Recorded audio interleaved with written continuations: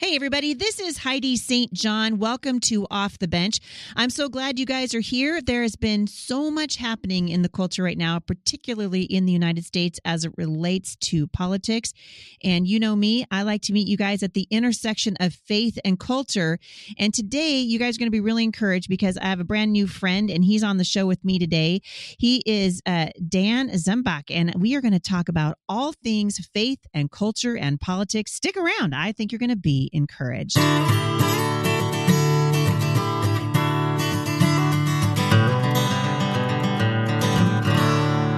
So thanks for tuning in today. Before we get started, a couple of things I want to let you guys know about. For those of you who are continuing to ask about my speaking season, I'm completely full for the 2021 season. And thank you so much for all of you who've been writing in about the women's conference and about my speaking season. If you're interested in where I'm going to be, you can find that at HeidiSt.John.com/events. Also, we're getting ready to start a brand new study, and it's a great time for you guys to jump in. The study for the month of February is in the book of Titus, and I am calling that study Walk This Way, How to Live a Rapture-Ready Life. And boy, you guys, we need to start living like we're leaving. We need to start living like we're leaving. And one of the reasons why I'm so excited about my guest today is because I think that's kind of what he's doing. I think he's living like he's going to be leaving. And I heard about him. It's interesting. You know, we get all kinds of interesting requests for guests here at the show. And Mr. Zembach was actually recommended by his daughter. And anytime someone does that, I'm like, get in touch with that guy. Because if your adult kids go, you need to talk to my parents, that speaks very well of a guest like that, of an individual like that. And so he's currently an Iowa State Senator. And I'm so thrilled to have him on. We're going to have a great conversation. Dan Zembach, welcome to the show. Well, what an honor to be here today, Heidi. It's just a pleasure to hear you spreading good news in many, many different ways. But it's an honor to have this conversation. Well, I'm just honored to be talking to you. You are doing, you're like the quintessential off the bench guy, because this is the theme of my life. I'm always telling people, get off the bench, get onto the battlefield, you know, and you've got a really interesting story of how God brought you from really agriculture and growing up on a farm and deciding to go into agriculture for a living and becoming a farmer to going into politics. And you said something about shoveling poo. Tell me again, because that was amazing. I should have written that down. It should be a bumper sticker.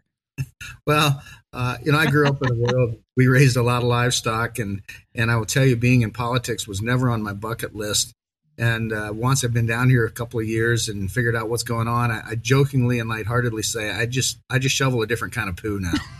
And, it's completely true. I was like, that is a great bumper sticker for you. I just think that's fantastic. Tell me a little bit about, listeners, since you've never been on the show before, you grew up on a farm and you eventually have gone into politics, and tell me kind of your journey, sort of where you started, because you're a dad, right? You got 4 kids. And you've got I'm assuming you got grandchildren now? I do. I have 5 grandchildren now, and a granddaughter was just born a couple of days ago. So we're really excited. So I now have 3 grandsons and 2 granddaughters, and 1 more on the way. So oh my goodness, we're excited. Exponential growth. I look back, Heidi.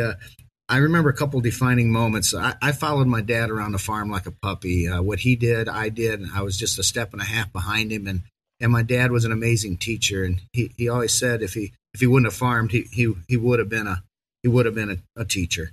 But little did he know he's teaching anyway. But the most defining moment was in the dairy barn, and it was a very normal routine every day. But after we milked 5 cows, Dad would always give the cats at the end of the barn a shot of milk. And as we're getting started milking, the cats, would come from everywhere, and then he'd give them that little splash of milk, and there was 10 cats with heads down, tails up, and they'd lap that milk up so fast.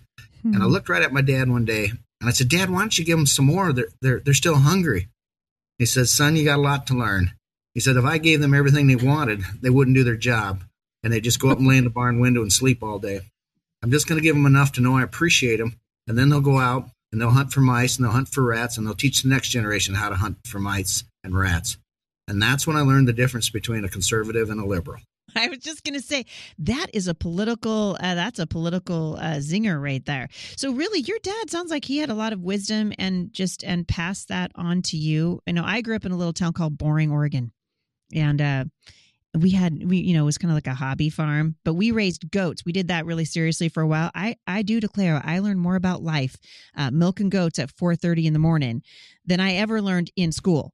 And you really can, it's that work ethic, getting out there and learning, how to balance your own budget, how to run your own business, how to run a farm.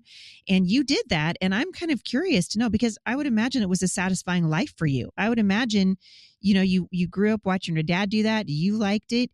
What would make you want to get into politics? How in the world would you decide, you know what, I'm going to leave this very satisfying thing I've got going on and shovel a different kind of poo? Like, how did you make that decision?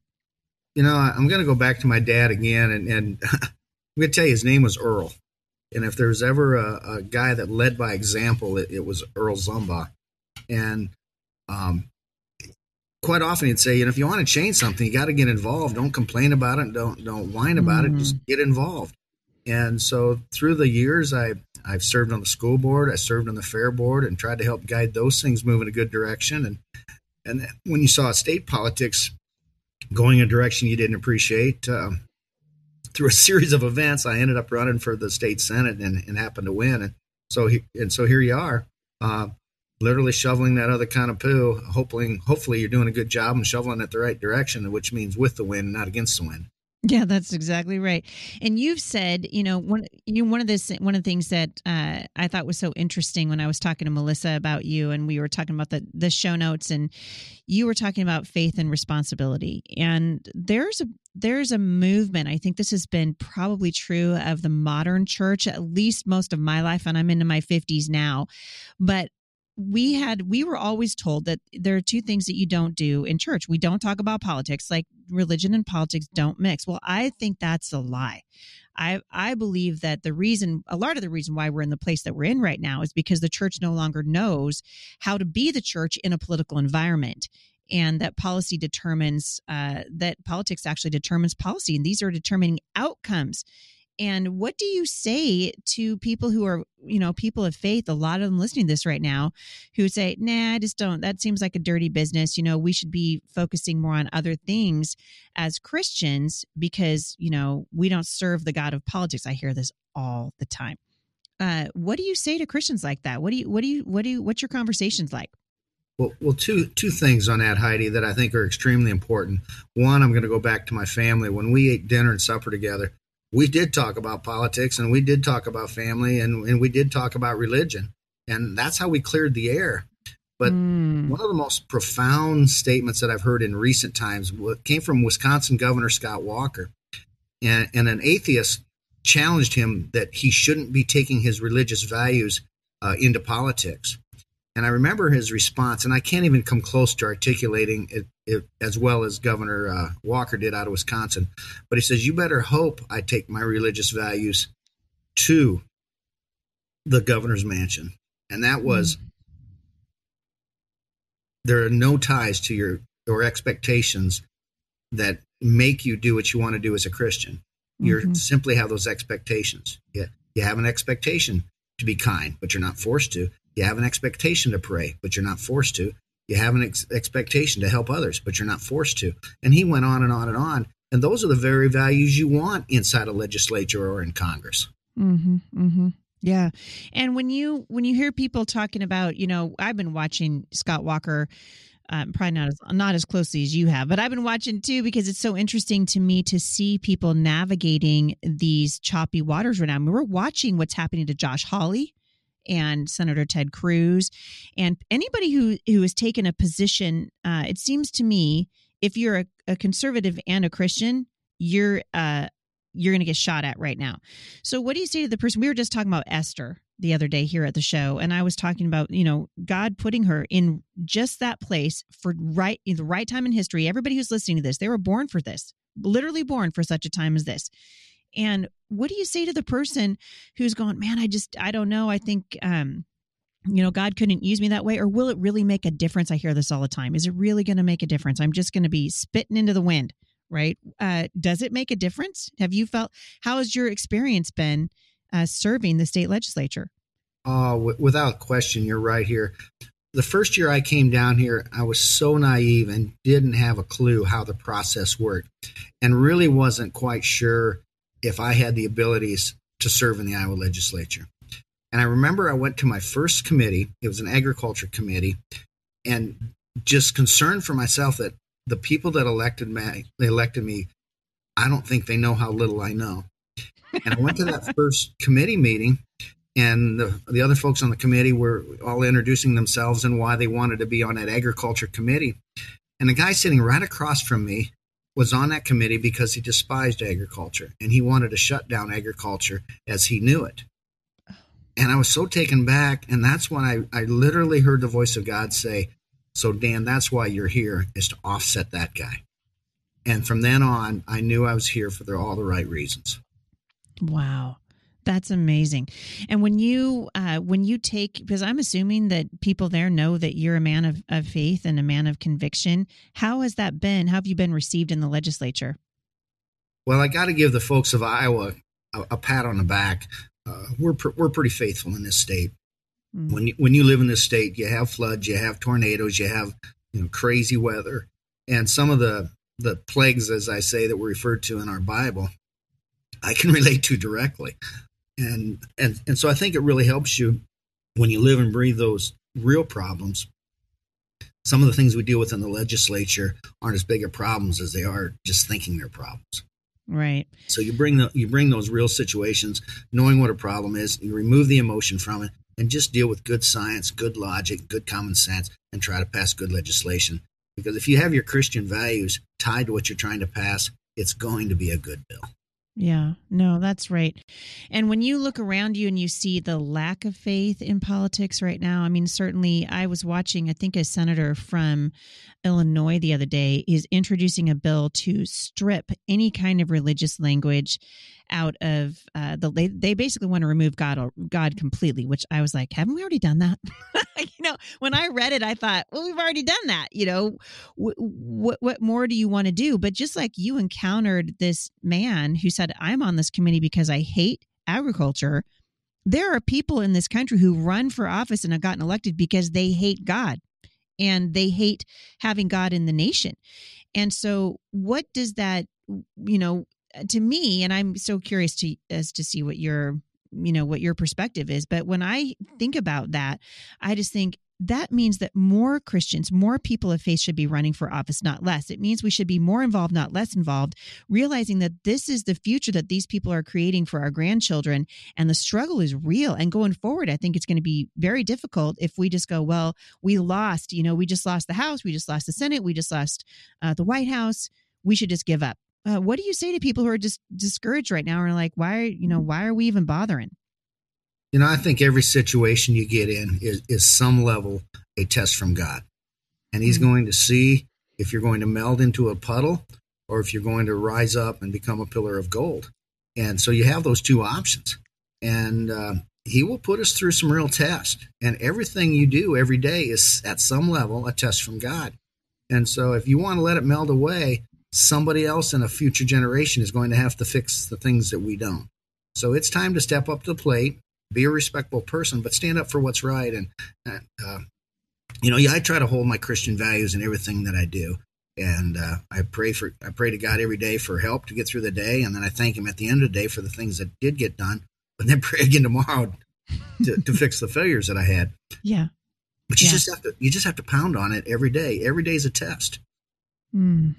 So there's people that are listening to this right now, I guarantee it, who are in the back of their mind, they're going, I wonder what, maybe I should run. Maybe I should run for my state legislature. You serve on the board of the state legislature for Iowa, which is different than going to the House of Representatives and serving on a federal level. What has it been like for you? How has it changed your life? This is the number one question I get. People say, I just don't think I could do that. How has it changed your life being a representative there in Iowa? I will tell you that my faith is stronger than it ever has been in history. And my farming career threw a lot of challenges at me through the years. And I thought they were real challenges. But all of a sudden, I realized that the world that I work in, when I'm at the Capitol, there's a lot lower level of integrity throughout the people I work with compared to the people I work with in my agriculture circle.